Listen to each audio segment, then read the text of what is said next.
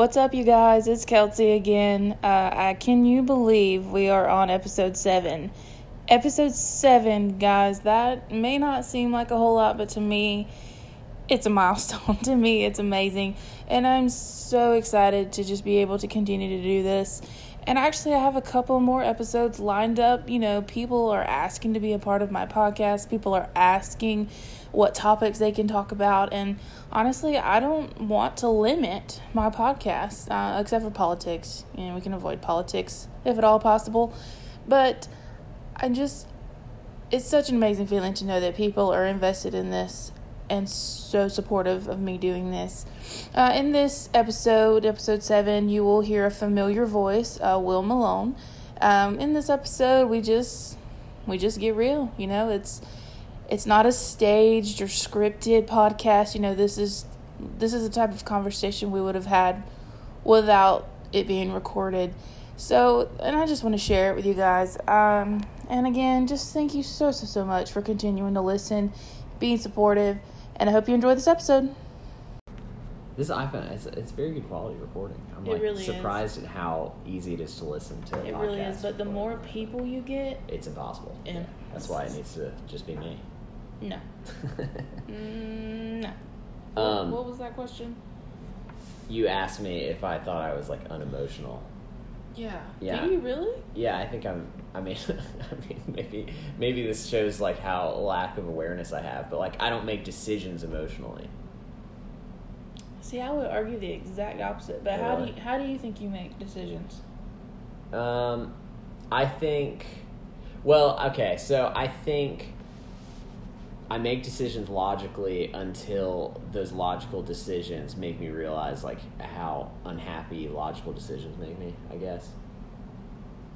Whoa. Okay. Let's just put it this way. So I think about school and all the jobs I've done and whatever, and I probably wouldn't have decided to go to college or do those jobs necessarily if there wasn't somebody in the picture that I knew I was pleasing by doing those things.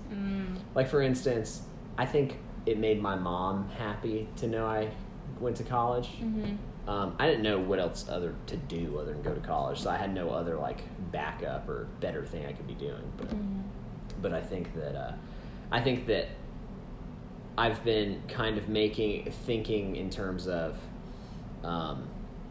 this decision would make me look responsible or make me feel responsible or whatever, and kind of just make decisions that a functioning member of society would make, not necessarily what decisions I should be making. So I guess this decision to leave Chattanooga and stuff is one of my first real almost emotional situations, but one could argue it's logical because it's just what I need to be doing. See, but why are you so worried about doing what a functioning member or of society or a functioning person would do? I'm not anymore. I mean, that is purely fear-based decision making, I suppose. So you would say that's where you were, when you went to college? Yeah, I would say up until probably this time last year, I was just it was maybe logic. This is getting so crazy. It was maybe logical decision making based on fear. Fear is an emotion. Nah, I don't. Well, okay, fine. Maybe I was totally off base in saying this. No. Keep going. No, I don't. I'm not gonna sit if I'm upset about something or something's not going my way. Instead of sitting around crying or being angry about it, I usually just wake up the next day and work towards changing it. Yeah, okay. I don't sit and think about my emotions. Mm-hmm. Maybe that's what I mean. Okay. I just don't, and I usually am moving too quickly to think about emotions. That's kind of, and I usually try to move quickly so that the emotions can't catch up to me. Mm-hmm. So. Because you're an emotional person. I mean, isn't everybody? Yeah. Yeah, and I think so. I think unless you're a psychopath. Yeah, and I mean, I'm not a psychopath no, you're not. Or anything, but I do feel it catch up to me. I feel it's really gonna get me when I am eventually a dad. I'm gonna cry my eyes out all the time. When you're a dad? Yeah. Oh yeah. Well, I think it's catching up to you now because you finally made that big decision that you haven't been in a place to be able to make in the past 3 years. Yeah, and I guess, too, is when you live a life of only just pragmatic decision-making, that's kind of a miserable life to live. If you're just living based on, like, a chessboard that you're playing, that's not really a life, and chances are that chessboard is not really going to work out to be anything. Not in your favor. Yeah, I mean, and you're just going to, like, hurt relationships and stuff. So I guess I'm opening my heart to some emotional thinking, I guess.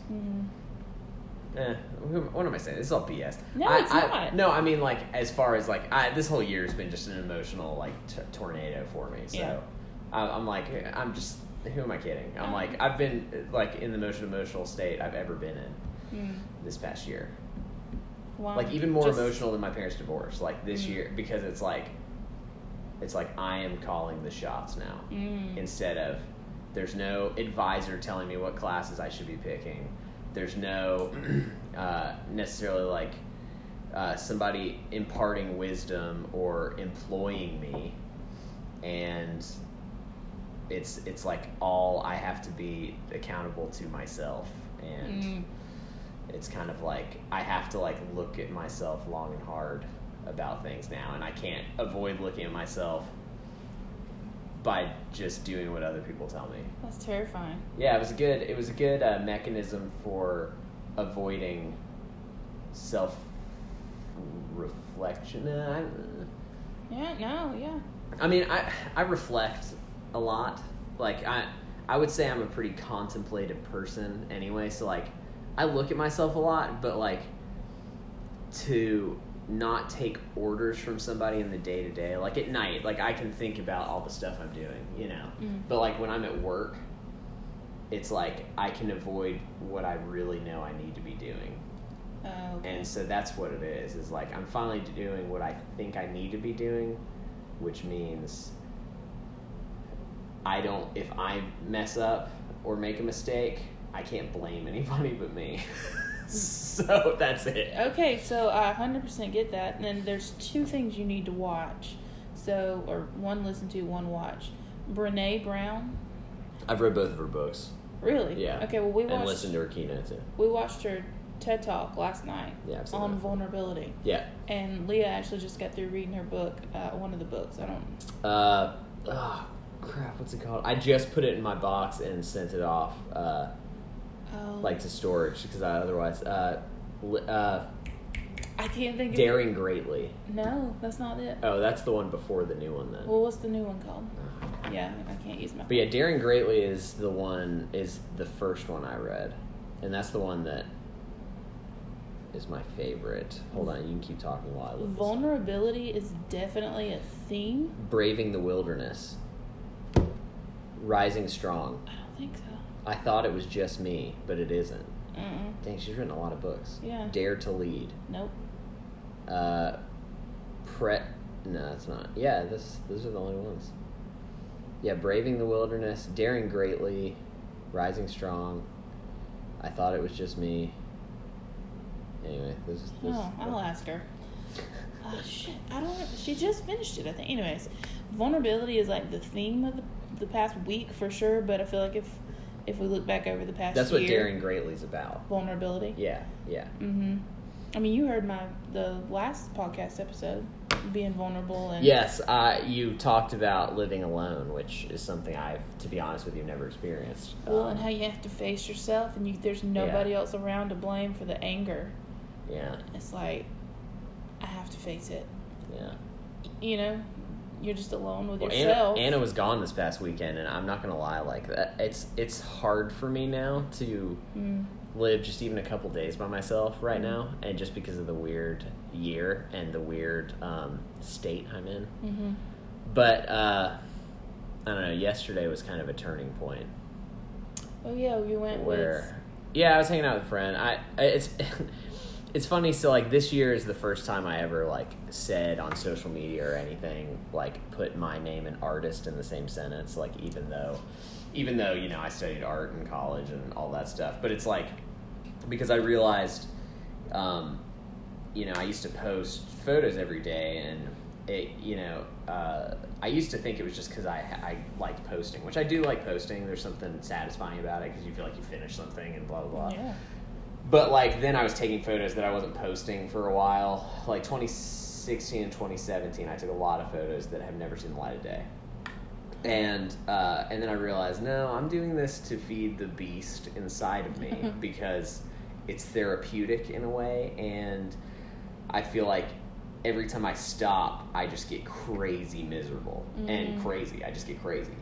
And so part of me didn't want to admit it because I've always wanted to rebel against like the artist stereotype, because, you know, going to school with artists, you kind of like, I don't want to be one of these people. Like, you know, it's like you get, you just dress weird just because you're like, I'm weird, I'm an artist, you know, and I didn't want to be that. I wanted to be just like me, and, you know, maybe do like art stuff on the side there. But anyway, so I really this year I kind of decided like, let's just be real. Just be real with yourself, Will. Like, I mean, you like making weird stuff, and you do it because you have to. Like, it's just like a reflex now.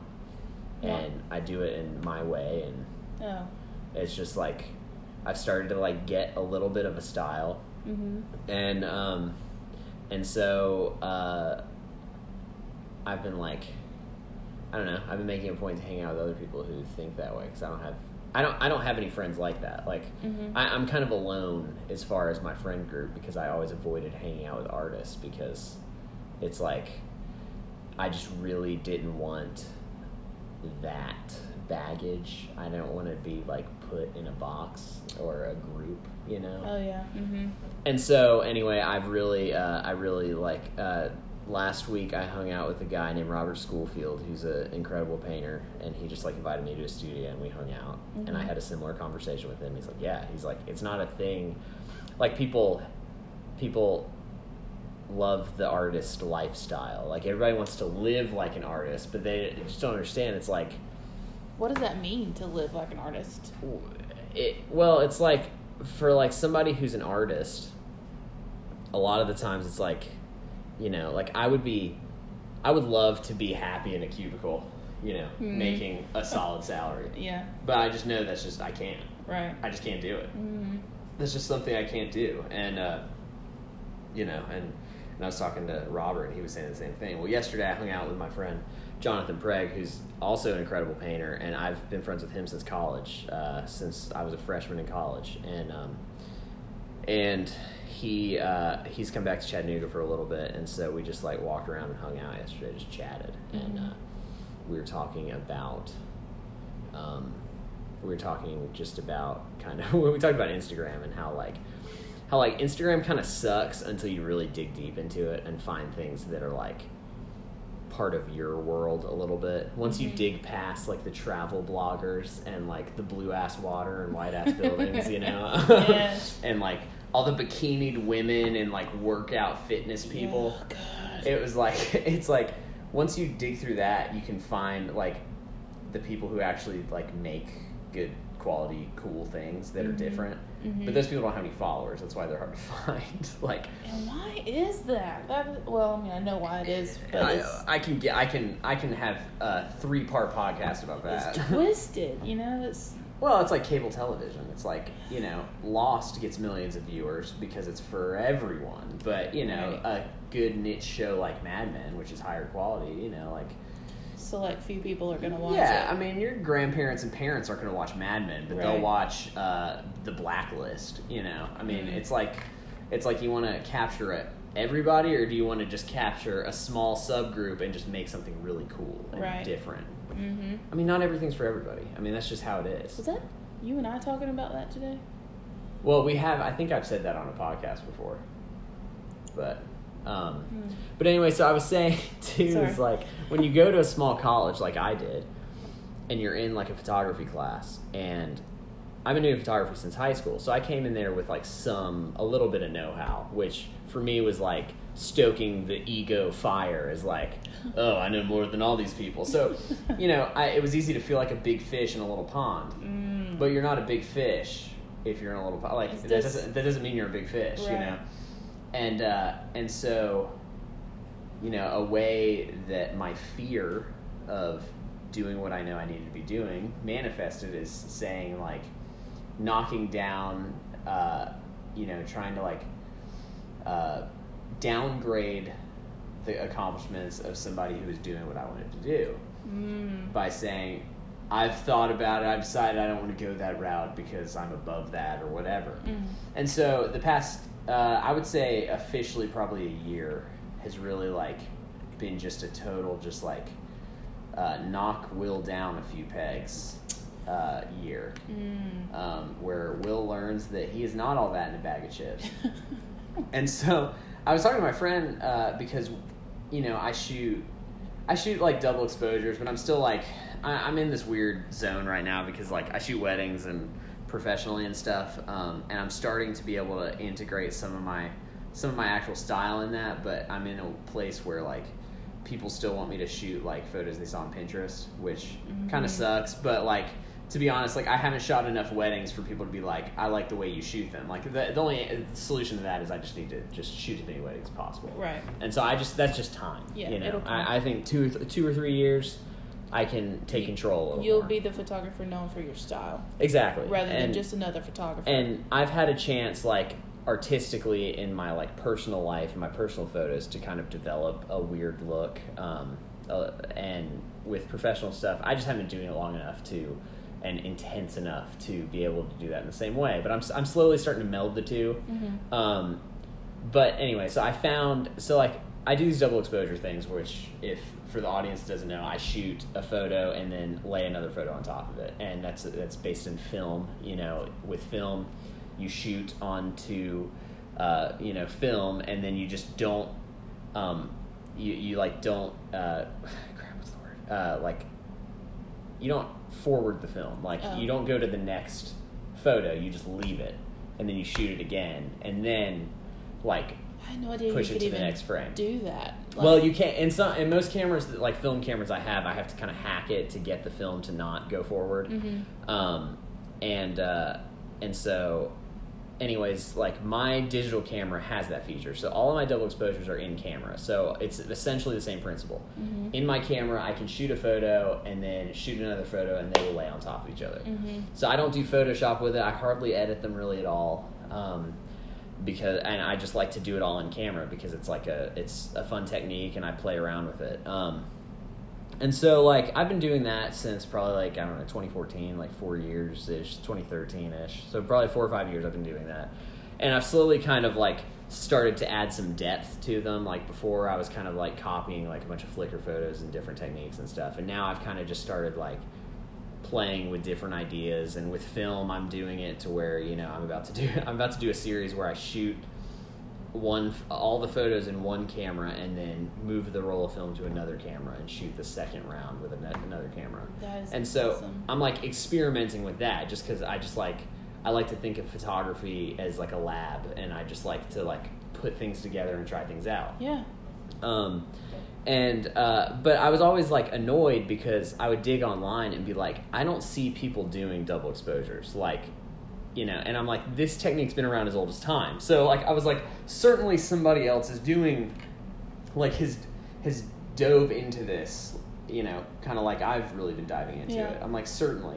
And so finally I found these couple of artists. One of them's, like, an actor who also does photography. Another one is a guy I found through him. And, I mean, their work is mind-blowing. And they do double exposures similarly. One of them does surrealist landscapes with double exposure, which is, like, crazy. And then the other guy he kind of does like me, where he, like, documents his life and shoots a lot of pictures of his wife and that kind of stuff with it, because, I mean, the only thing I know what to create is, like, what my life is, I mean, that's what I'm not that original. It's like, I shoot things that are happening.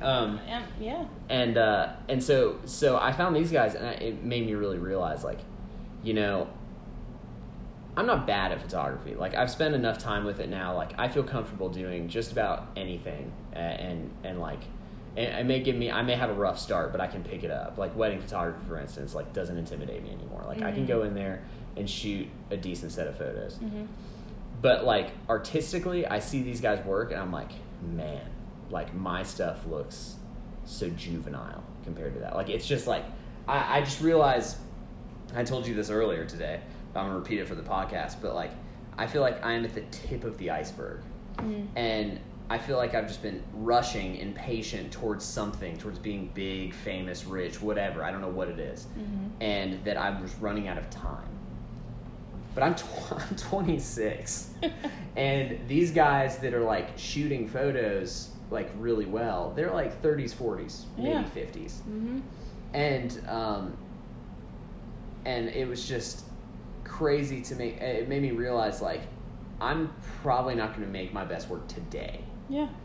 And if I realize that and wake up to that, it makes now a hell of a lot easier, because I put so much pressure on myself to make my best work today. Like, that's how I live in my mind. Like, I wake up and I have a list of things that I want to accomplish, and they're untenable. They're insane. It's an insane list of things that I have the expectation to accomplish. And 9 times out of 10, 10 times out of 10, I don't accomplish them. And then I go home and I am my own punching bag, where it's like, you are the worst, you are a failure, you didn't accomplish these things. And then the next day I wake up and I get super impatient and super angry. Why aren't I accomplishing more? Why aren't I doing more? And then I just like grit my teeth, grind my teeth down. I went to the dentist. They're like, you need a mouth guard because you just grind your teeth down. And I just like, I'm so like angry about like, I can't, like, I want to do all of these things, and I want to do them now, you know, like Veruca Salt in Willy Wonka. It's like, I want it now, Daddy. It's like, I am like a petulant child, and every single day. And then through that, I get angry, and then I take it out on, you know, me first. Then I'll end up taking it out on the people around me. Yeah.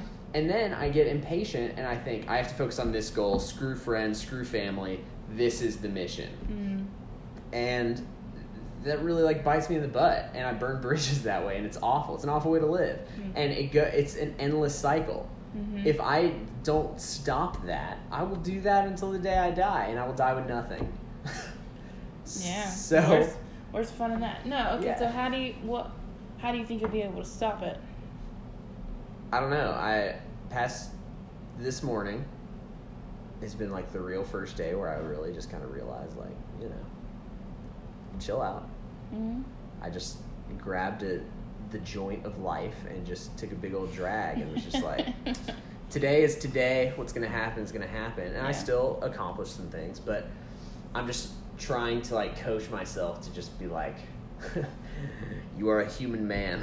You can like, just calm down. If you don't do this today, try to do it tomorrow. If you don't do it tomorrow, try to do it the next. I mean, just need to get over it. Get over myself about it. So, because the reality is, the only person that has set those expectations on you is me. Is you. Yeah, so I can set less expectations at the end of the day. And it also just makes life easier. I would rather, like, I want to be a chill dude. I don't have it in me. That's just not my personality. I'm not like a chill guy. Yeah. But I want to try to be. Right. You know. I can't live this way anymore. It's like this year has been like gray. Like, I've grown so many gray hairs this year because of all this stress I put on myself for no reason. Well, and where's the fun in being perfect right now? Yeah, then I don't enjoy the process. Where's the fun in being your best self, the best version of yourself at 26 years old? Exactly. You can be the best version of yourself as a 26-year-old, but not the best version of yourself as in the person you're going to be the day you die. And I'm not going to be the best version of myself ever. Like, that's the thing. You never reach that goal. Like, that's just, that goalpost moves. Right. Yes, I agree. So, because it's almost like, why would you... My thing is, like, learning. I don't ever want to stop learning about new things. I always want something else to learn. Where's the fun in knowing everything? Or where's the fun in knowing everything about myself and just being complacent right now? Yeah. That terrifies me. Not growing terrifies me. Well, yeah, and I think about that too, is like, you know-it-all egotistical Will. If he knows everything and has done everything, is the best at everything, like, what's left? No, I mean, I just really, like, my goal for myself is to put on my horse blinders and just, like, look at what's in front of me do that, then go to the next thing, and not worry about what other people think, what other people are doing, who I need to be better than, who I need to whatever. Close out the outside world, keep with my, circle of friends and family, and just one step, next step, just keep going, you know? And just close out all the noise. There's just so much noise, and it's easy to see somebody and really make it your goal to be better than them, and then that just can consume you and then ruins your life, and then you ruin all kinds of relationships as a result. And it's just I don't want to live that way, because I have the capacity to, and I've done it, and I don't. It's horrible, and I don't want it. Well, so I want to go back to something you said earlier. You were talking about how you couldn't find anybody out there except for these two guys who did double exposure work. Do you see that as a bad thing, as something negative, or a good thing? Because I think of it as a good thing. No, I just didn't want. I guess for me, I didn't want to create this delusion that I was so original, because I knew for a fact, certainly I'm not the first person that thought, if I shoot the first photo and shoot the next photo out of focus, that might make a cool, certainly, I knew I wasn't. Right, yeah. But I had been digging, and it's it really is, we were talking about earlier, impossible on social media to dig past the 10 million follower travel bloggers, right, and the inspirational blah blah blah motivational speaker. It is they are front and center on everything because they figured out the algorithm. And the other people who are actually making something original, they just want to make something original. They just want to create. They just want to do their thing, right, and post it and be done with it. And that's what I struggle with, is because I get into the marketing stuff, and I love marketing, and I love the science and stuff about all that. But the other half of me just wants to do the work and then put it out and be done with it. So I am half business minded, half art minded, and those two have just been in total battle with each other the whole time. And it's kind of crazy, because I don't know what to do with it. So I'm I guess I can try to meld them somehow. But but again, I'm 26. I don't need to meld them tomorrow. No. I probably won't do my best work till I'm 10 years from now. I'll be 35. That's still, people consider that young, it's we are young. We're babies. Yeah, if my goal is simply to be better every day, then in 10 years you'll be better. It's just... Yeah, and I'm going to try to get this out and have it make sense. So you were talking about how you feel you have rushed to get to that tip of the iceberg. Yeah. To where you think is you have peaked. This is as good as it gets. No, I think it's good that you're up there. Does that mean I get messages when it lights up? No, it just lights up. Okay. And you said that the other people out there, you feel you've reached them? Is that what you were saying? No, I'm saying I haven't even scratched the surface of And I think that's good, because when they thought they had peaked at first, they hadn't scratched the surface. So now you're at a place where you were trying to get recognized. And what's the point in somebody following you if you're already good, if you're already the best? You know what I mean? there's not going to be any improvement. There's not going to be anything to look forward to in the next thing that you put out. You know what I mean? Yeah. Who would have thought, I don't know, how long have you been doing these? 365, 7 years? Yeah, something like that. Yeah, about that, yeah. I've always thought that your photos were good, 7 years ago when you started doing them. Yeah. But who knew 7 years later you would be making the work that you're making now? Yeah, no, that's exactly right. It's I have proved to myself the opposite of my worldview. I was living a certain way while also proving it wrong. Isn't that funny? My actions were totally proving it wrong. The past 8 years has gone by like that. Yeah. We met 8 years ago. I know. It's gone by like that. I know. And the next 8 years is also going to go by like that. Probably even faster. Oh, yeah, because time is speeding up. And, yeah, and we don't have school, or at least I never will. And that class structure, kept time, Yeah. It pumped the brakes a little bit. But yeah. So the next 8 years, it's if I just keep going, look where I'll be then. Exactly. I guess really that's all we can do is if we just do our best every day, then that's all we can do. That's literally all we can do. Yeah. And I was... Which is kind of a relieving thing. But then those days where I know I didn't do my best is when I really start just beating up on myself. Come on. Oh my God, same. Because that's all my dad... I grew up with my dad telling me that. whether it was softball, if it was grades, whatever it was, he would tell me, he's like, as long as you can look me in the eye and tell me you did your best at this thing, if you fail, then you gave it all you had, and I can't be mad at you. Yeah. I do that to myself now. I'm like, I think to myself, like, did you do everything you could? Like, did you do your best? And I think about, and even at 27, I think about in my head, could you look at your dad and tell him? Yeah. Or yourself. And if I can't say yes to that, then I get down on myself. Yeah, because, I mean, we're kind of wired that way. Which Yeah. it's good, I mean, in a sense, to, like, you know, to recognize you didn't do your best today. Like, that's...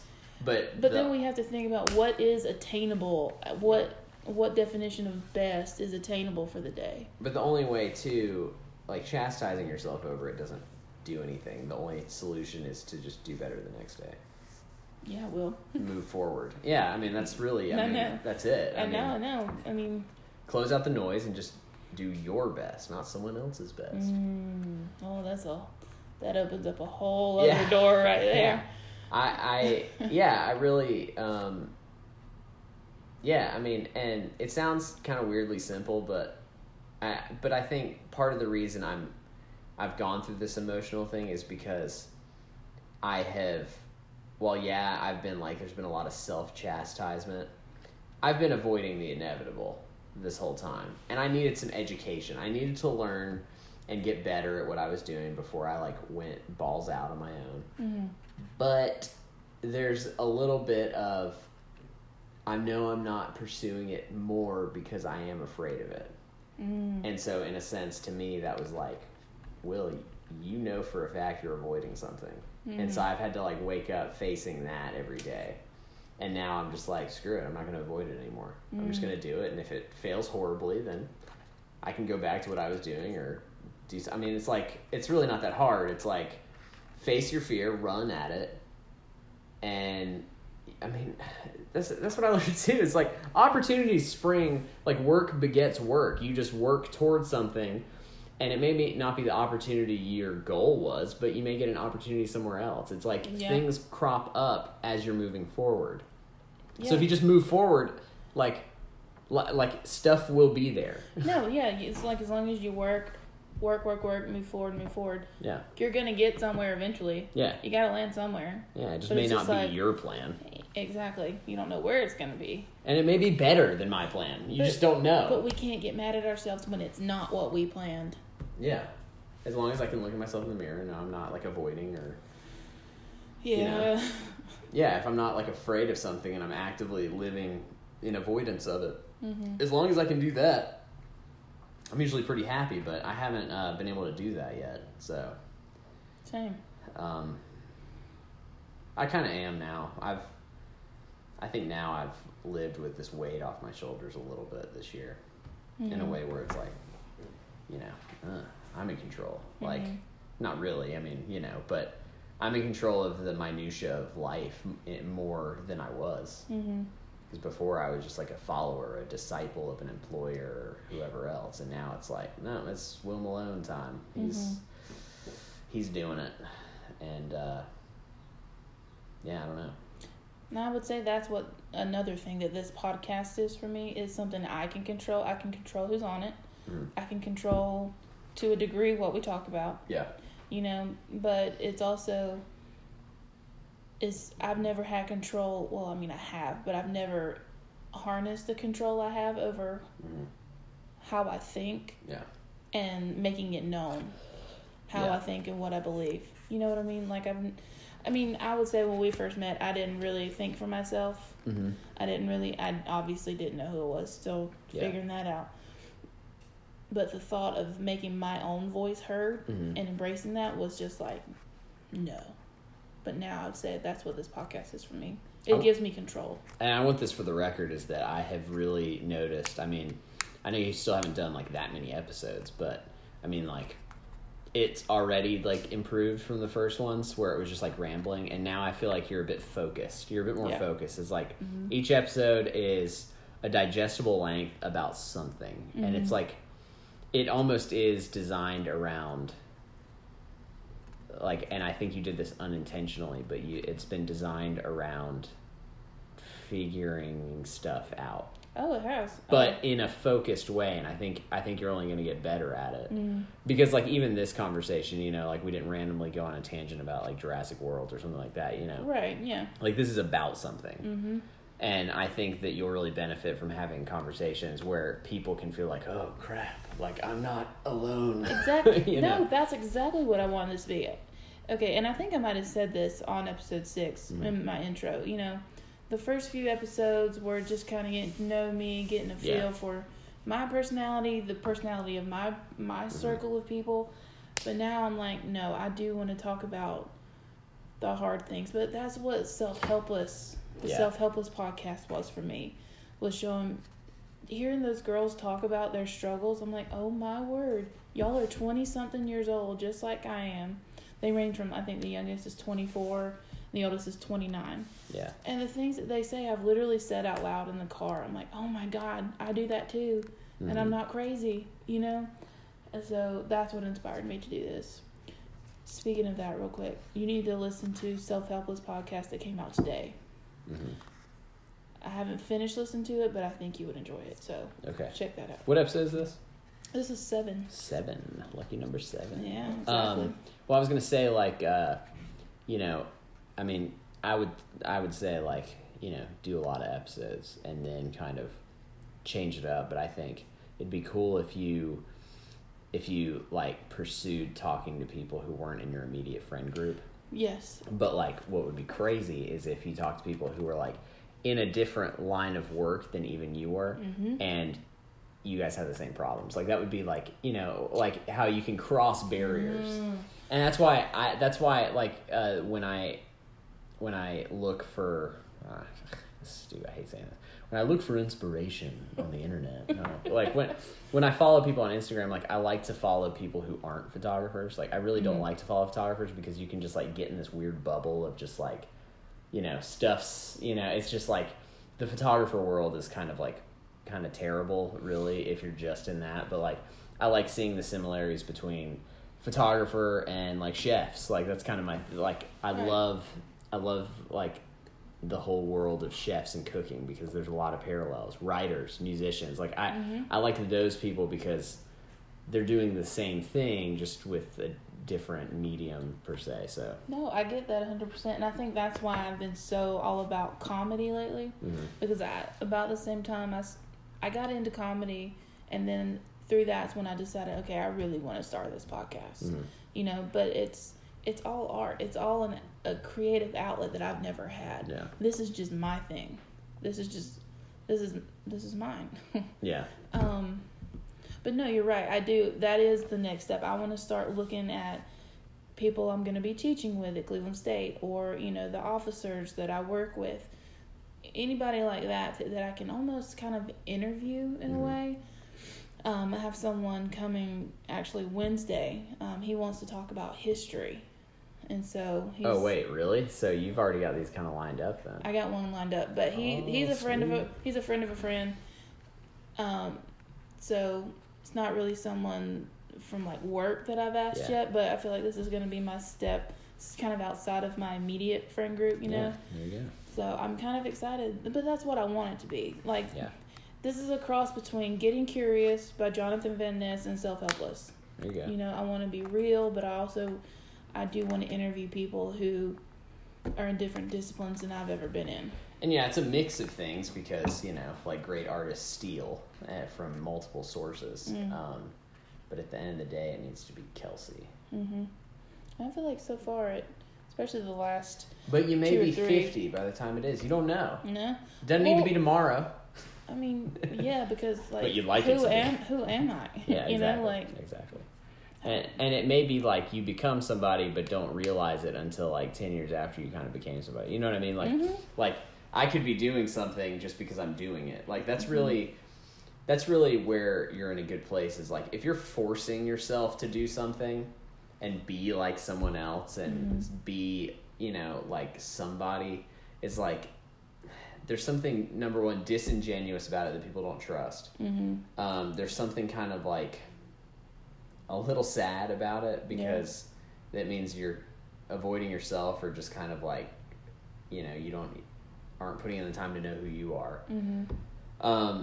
But also because, you know, the point is that people imprison themselves. Mm-hmm. Like, people like Dan the accountant, you know, he may have been a incredible slack key guitarist, and he just was like, put that aside just so he could like do something like be an accountant. And he just, if he delved into the slack key, who knows where that would take him, you know. And I'm not saying, you know, some people have different circumstances, like, you know, I mean, some people have to do work they don't want to do. I mean, that's fine, but forcing yourself to be something that you are not, just because you are lustful after a certain lifestyle, I feel like is kind of like scary. Like, to be honest, if I were to pick an art form, it would not be photography.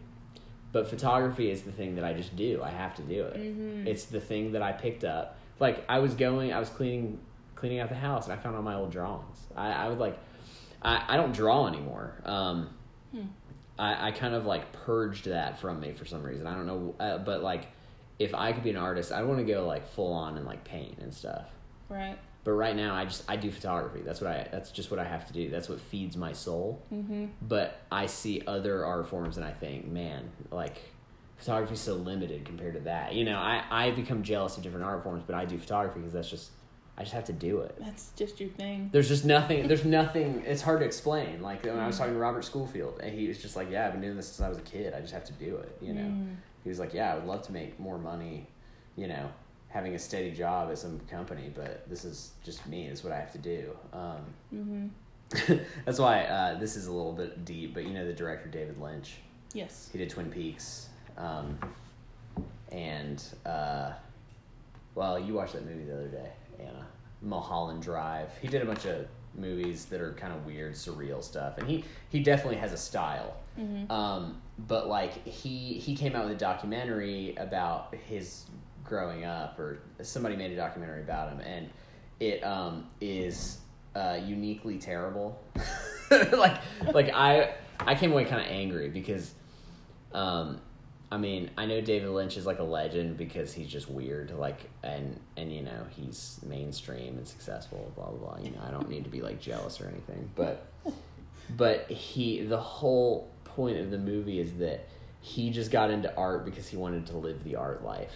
The movie's called David Lynch, The Art Life. Oh. And it's like he wanted to live the art life, which is fine, and it eventually like led him to find him, I guess, or whatever. But it was just kind of like grotesque the way he talked about, like, I just wanted to be an artist because being an artist is cool and whatever.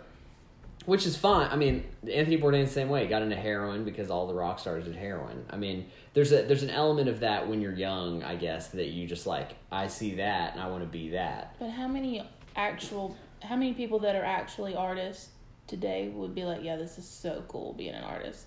They'd probably be like, God, I wish I could do anything else, but I just can't. Yeah. Like what you just said. I guess, and I mean, it's different for everybody, but like, I feel like, to me, being as into photography as I am is kind of a curse, because my day-to-day of like funding my life is going to be a little harder than the guy who is like an investment banker, because he doesn't have necessarily the distraction of wanting to pay for film to shoot with, or wanting to go on a journey across the United States for a month because he just has to see it and just live it and breathe it and shoot it and do whatever.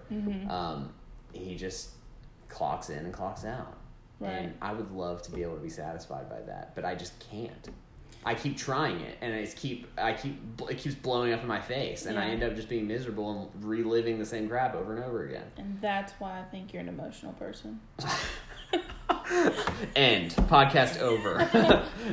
Drops phone. Boom. we can't have brought it back around. Yeah. I mean, but really, I mean, you're not the kind of person that can be confined to a cubicle, although you would like to be, because then you don't have to feel all this shit. And the thing is like, part of the hard part for me is I grew up in a family of very practical people. And my mother is extremely smart and logical. My family on that side, they all are, you know, the pharmacy school, work in bank, you know, all this stuff. My dad's a realtor. It's it's like very practical. It's like, because, I mean, and, you know, maybe their generation's smarter because they've seen like some hard stuff, is like, you just have to provide, and that's what it is. Mm-hmm. And it's like, I, for some reason, think, like, I know what's practical, and I keep being like, yeah, but I'm gonna do, like, I remember when I decided to major in art, I delayed it because I was afraid to admit that that's what I wanted to do. I was afraid to, which I don't know why. My parents were supportive. Like, my dad, I remember having the conversation with my dad. I was sitting in the Starbucks parking lot in my my 02 Nissan Sentra that I shipped from Hawaii. I was sitting there in the car outside of Starbucks, and I called my dad and said, because I had stayed an undecided major. I was going to do history and become a teacher, because I knew that's what Jesus. I knew that's what my mom wanted to hear. But then when I saw the reading and writing I had to do, I was like, no, no, this is a lot of work. And so I remember calling my dad and saying, hey, Dad, I think I've decided my major. He's like, oh, yeah, what do you want to do? I was like, I want to major in art. And he was like, well, you can do that. Just know you may have to put in some work after college to make that work. And he was like, and he totally supportive, whatever, but he was just like, just know, I mean, there are like real world, you know, there's added difficulty to that, you know, and he, I mean, he's totally spot on. I mean, it is. It's like when some people are just clocking in and they have a job and they get paid decently, like, they don't have to think or worry about that. Like, they've figured out their career path. The guy that stays in their job for 30 years, that's something he doesn't have to worry about. He may hate it along the way or wish he was doing other things and maybe even regret that path. But like my day-to-day, like, providing for myself has been a big problem, because I'm like, I refuse to like live this way because I am miserable. I've been doing production work essentially for 5 years now, and I have gotten stronger in a lot of places that I was weak, but I don't get to use my strengths, if that makes sense. And I want to work out the part of my brain that is actually like good at stuff. I feel like I keep just having to do stuff I'm not good at, and it kind of like sucks the life out of you.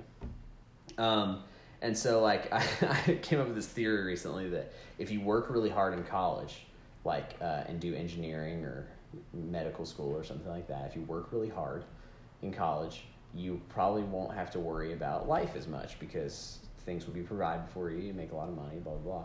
But if you decide to study art and slack off in college, then you may have to deal with the consequences of that afterward, which is, I 100% believe at this point, because it's like, you know. But did you choose art just so you could slack off? No, it's because it was the only thing I knew that I wouldn't hate. Exactly. Yeah. So it'd be even more of a problem for you if you hadn't have done art. Oh, absolutely. Yeah, I would be 5 times more miserable. Oh, yeah. And then everybody around you would be miserable. Yeah. I slowly just...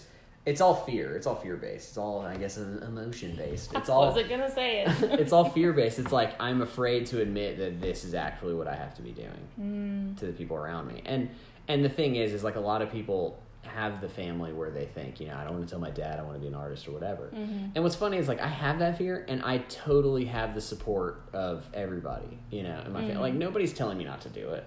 Right. That's part of the problem with doing this photography business, is like, nobody's telling me I can't do it, which would have powered me up more. It's like, people keep telling me, yeah, you can do it. I know. We all know you can do it. Like, I'm like, shut up. Tell me I can't do it. So I, like, feel stronger, you know? But no, it's like, people are just encouraging me. Everybody around me is encouraging me. And that's a problem. And it's a problem. It's like, ugh, tell me I suck. Tell me I can't do it, so I want to just show you up, you know? And so now I feel like finally free to admit the stuff I've actually, like, the stuff I actually want to do and be. And I guess it's kind of, I've just had this weird shame about it for so long, for no reason other than I just don't. Yeah, I don't know. I had this weird shame. I was just like, this is just what I have to do. Yeah. And if I just kept closed up, I don't know. I mean, that would have been like, I would just. You'd explode. Grit my teeth and lived a. No, yeah, I would have exploded. You'd actually. have no teeth. Yeah, I would have exploded. I honestly think, like, being the personality I am, maybe this is me exploding slightly. It's like, like if I had done this for 10 years instead of maybe 5. Ugh. Yeah, no. Yeah, it'd be bad. But you didn't, so. I don't know. Yeah, I did. I'm just gonna do it and see what happens. And so, yeah. Anyway, I don't really. Again, I feel like I talked out this podcast. No, this is okay. So this is. I want to switch it up, as in the formats and how I do it. Like this one was more of kind of like not really interview, but more so just learning from you. But that's how I want it, though. Please, no one take any of my advice. Oh my gosh! Stop. So I guess before we wrap up, Anna, close your ears. I should probably, we should address that thing from the podcast before where you felt like I, put words in your mouth or yeah. Why didn't I have to close your ears for this? Because she always tells me I'm giving you a big head. Oh yeah, so you said something about like you have to like be miserable to create art or something. Like I said that, and I didn't. However, I didn't say that. However, I've been really thinking about that since I heard you guys say that. Oh God. What episode was that you said that? It was with Leah, that was like right? 4, I think. I think it was just me and Leah. Yeah. Yeah. It was a couple episodes ago. You said like art has to be miserable to like make stuff, and while I didn't say that, number one, just want to be clear. Number two, I have started to think about it, and I think I have two emotions. I'm either really miserable or really happy. There's no in between. And I think if I hit the lukewarm world, I don't do anything.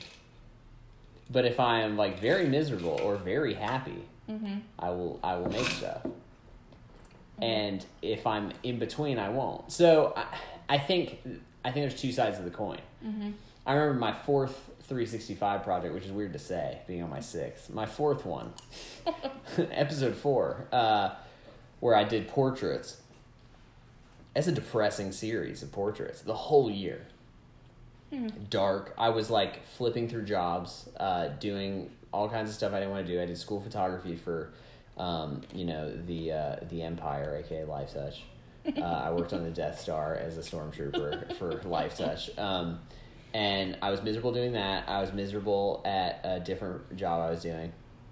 And I think that was the year I did both of them at once. And I would like wake up at 4 a.m. and come home at midnight or something like that. Jesus. Just like killing myself. And that was like probably the peak of the misery I've had in life, really. Just day to day waking up and be like, ugh. If I have to do this forever, this is not gonna make it. But like you look at all those photos I shot, I was doing a portrait every day, because I just found I liked shooting portraits, which is now is predominantly what I shoot. So it's kind of like it's you can see it developing my style, but like every photo is like dark and depressing. Like pretty much. It's just a reflection. Like there's a definitely and I actually had some people even message me just from the lighting of my photos. Like, I don't even know if I necessarily put depressing captions up. I think it was just from the lighting of my photos. People asked, like, hey, you going through something, buddy? Like, people were asking me that. Yeah, I had like 2 or 3 people like message me throughout the project. Be like, yo, so interesting. You all right? And then, and so it was, so this year has been, this past month, I've been shooting like darker photos just because I don't know why. I just am because I've been like bummed out about our apartment that I hate and all kinds of stuff and it was like, ooh, it's like it kind of happened again this month. But then I was like, like your life ain't that miserable. Like get over yourself. You're just like salty because you're just impatient. And that's really what it is then. But it's like one or the other. It's like really happy or really not happy.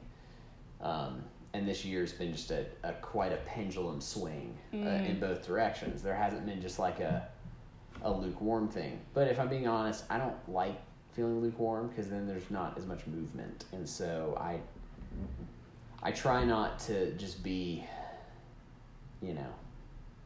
being calm. I don't think works to my detriment really.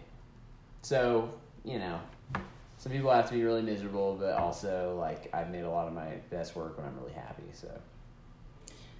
I think yes and no and yes. So, just because it's my podcast and I have to have the last word on this. Okay, fine. So, I think when we said that, I said, I'm pretty sure Will and I had the conversation where this was said.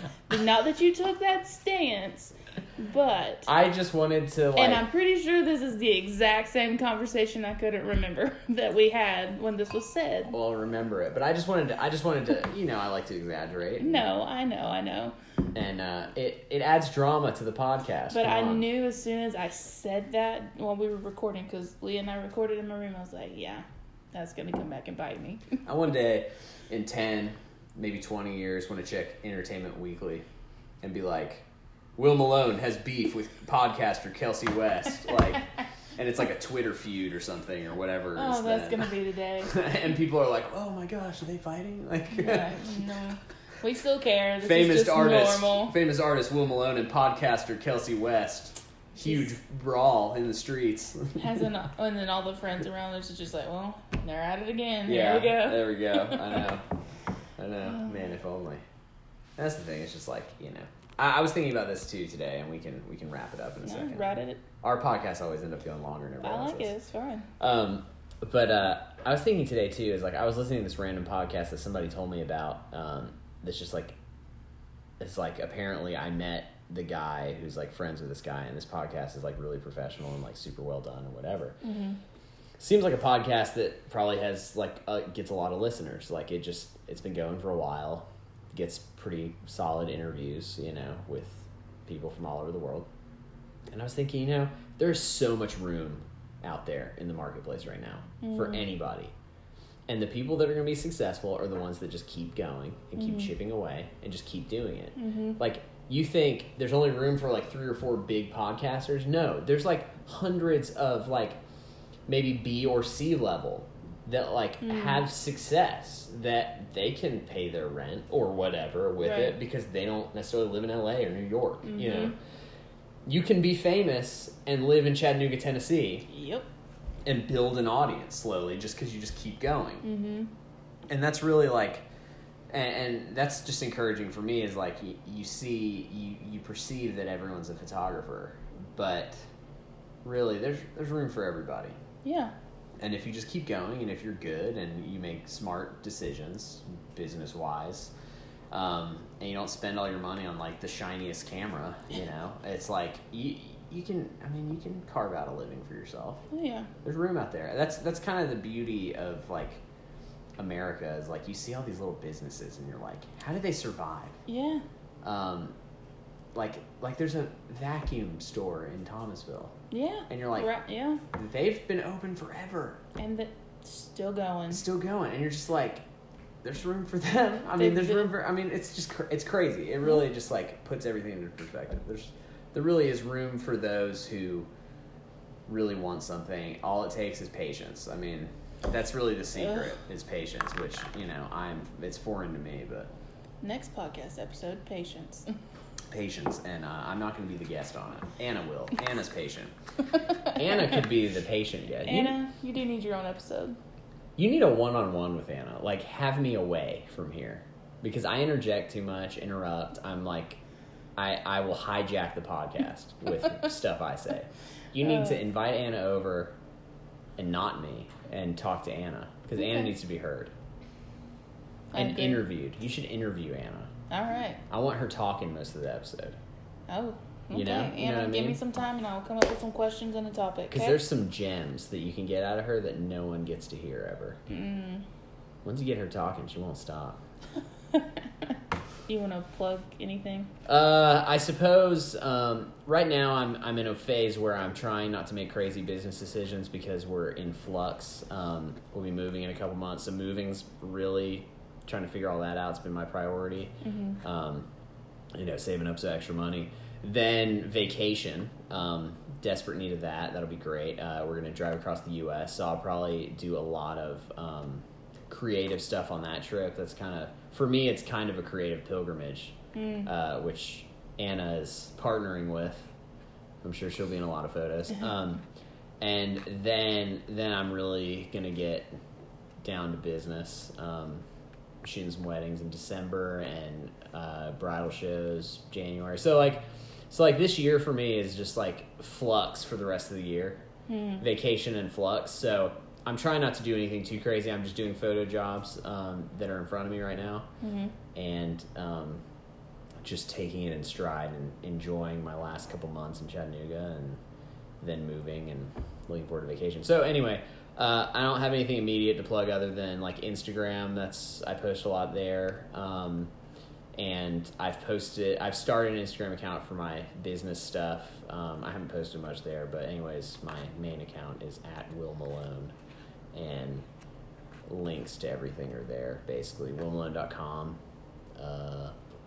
I have a secret journal Tumblr that I've half maintained for years and years that Interesting. I reinvigorated a few weeks ago, so it's out there, but I don't post links to it because I would rather people just stumble upon it than me just like be like here it is. So yeah, you can discover that all you want, but Okay. that's pretty much it. The Tumblr, I post things I don't post on Instagram, just as like it's more of a document for me, Oh, okay. so that I can look back and kind of track stuff. So and I don't get any traffic on it hardly, which I check I'm all gonna the go time. look. Yeah, you can. I mean, that's fine. I mean, anybody can go look. I don't post anything on there that's like, Right. you're not gonna find any nude pics or anything of me. Unfortunately, you. sorry, you ain't gonna find any of my nudes Damn on it. there. But yeah, it's a venting place that's safe where I don't like sabotage my professional career on WillMalone.com by accidentally saying something I regret. So it's like a half secret blog. Okay. But yeah, that's about it. I'm shooting weddings. If you're getting married, hit me up. First one, buy the first one, the second one's half off. That's a little bit of wedding photography humor. LOL. A little bit of wedding photography humor there. LOL. It's depressing. I try not to tell people that, but this seems That's like a good a good time. one. Maybe, yeah. Here, we need to do one last. I don't have a glass, but Oh we yeah, can we do got a clink. Oh, nice. All right, bye guys.